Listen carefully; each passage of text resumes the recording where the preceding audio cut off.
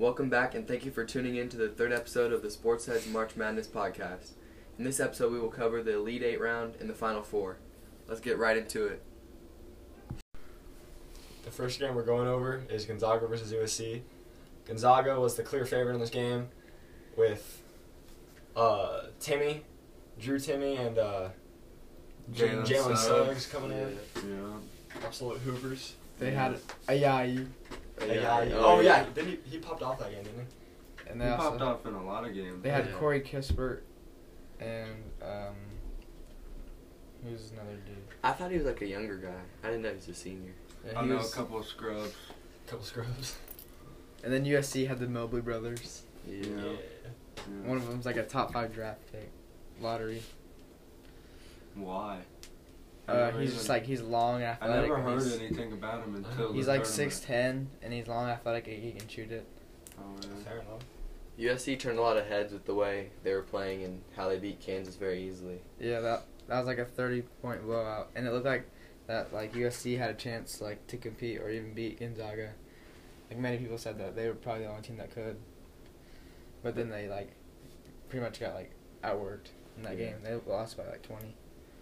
Gonzaga was just at their best in that game. Better than them in every way. They just had more talent, and they just like had better everything overall. And they were getting worked. Just like hit all their shots, and like they just missed everything. It seems like that's been the case for like the whole tournament so far. They just like beat everybody by 20 plus. Yeah. They haven't really had a close game. So the next game is Michigan UCLA. This was a great game. I believe both the teams deserve to win. Like I think Michigan had a shot to win it at the end, right? They had multiple shots. They had Yeah, like 5 at the end. Well, they had multiple times they could take the lead, but Yeah. they had one shot at the end to Or to not win. To win, and they missed. It was a very low scoring game. It was 51-49.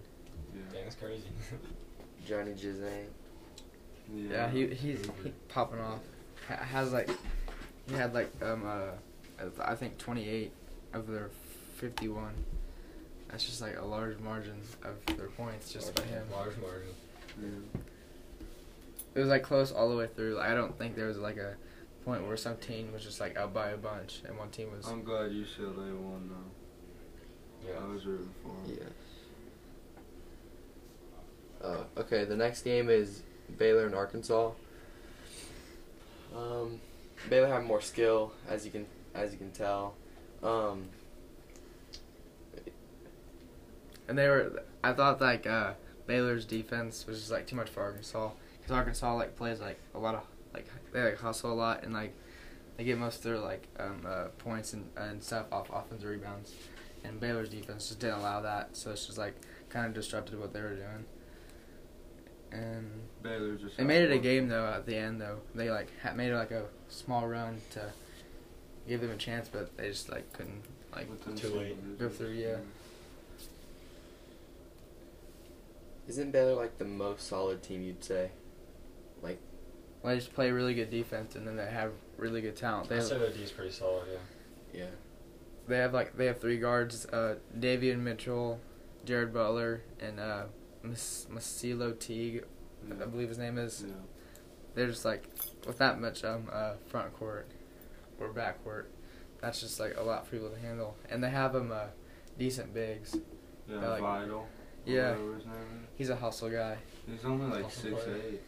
Yeah, he's just like a hustle guy. And Yeah. then They had a lot of just big hustle guys. now we're going To the Final Four. Now we're on to the Final Four. UCLA and Gonzaga. This is, in my opinion, the best game so far in the tournament. 100%. Yeah, it's high scoring, close all the way through. Yeah. I don't think you could ask for a better game. This was one of the best games ever in the Yeah. tournament. I believe they won in a buzzer beater. Jalen Suggs had a buzzer beater in overtime. I think it was Yeah. supposed to be Yeah, it was. overtime. It was at the end of overtime. He dribbled it right down past half court 'Cause, and threw it up. Johnny Banked Juzang it in. took it in and hit a layup. And And then, he shot it, missed it, got his own rebound, Yeah. and shot it again. and then Jalen Suggs just came over half court and just buried it for the win. After he hit that layup, I thought it was over. I thought UCLA won. Yeah. Me too. That's one of those games where you remember where you were, like where you were, what you were doing at the time, I don't remember where I was. and your reaction Oh. to it. I remember my reaction. Couch almost fell over. Yeah. I was actually in a hotel in Tennessee, coming back from spring break, and I was not feeling it. I was sitting on my couch watching it with my grandma and grandpa. That So. sounds like a fun time. But just an overall good game. Yeah. And the other Final Four matchup was Baylor and Houston. It was a good matchup going in for Baylor, but like they just like had so many offensive weapons and they just played very well. And they like Houston really only had one good guy. There. What was his? He's Quentin Grimes. Yeah, I think that he's And, a lockdown defender. They had this other guard, and he was dealing with some injuries. Number 3. I Yeah. don't remember his name, but he had a bad hip during the tournament. Yeah, that's what I'm talking about. He got hurt. Yeah. Yeah, he had lockdown defense. That's what I'm talking about. Yeah. They just like Houston does most of their things. Houston does most of their things on like the offensive glass, and then Baylor just like they just didn't allow that, which made it harder for Houston to play the way they wanted to play, and just like made it harder for them to even have a chance to win. Like it was just pretty much over from like Baylor came out and hit a bunch of shots and things like that. Doesn't Houston have pretty good ball movement too? Yeah. I thought they moved the ball pretty well. They just couldn't hit any shots. Well, they don't shoot it very well, so Yeah. they get most of their points off offensive rebounds. But just like if a team just takes that out, they just like they can't like compete the way they want to. Didn't they play okay against Baylor? What, Houston? No. I think they feel did. I think they did like because like Houston coming in hadn't played a team with a higher seed than 10. Oh, Yeah. I saw an earlier game of Houston, and they had good ball movement, but they weren't hitting any shots. Like, Yeah, they none don't of them shoot it were very well falling. because that's when they try to get like the ball from offensive rebounds and like hustle points and like getting stuff off defensively. But like Baylor just didn't allow that because they were like a fundamental team that didn't turn the ball over, so it was a lot harder for Houston to get in the way they wanted to play with them. Baylor played the way they wanted to play, but Houston couldn't do that. I think that's going to wrap it up. Thank you for tuning in and supporting our podcast. Make sure to stay around for our last episode coming next week about the championship round. Make sure to like and subscribe so we can continue making these podcasts.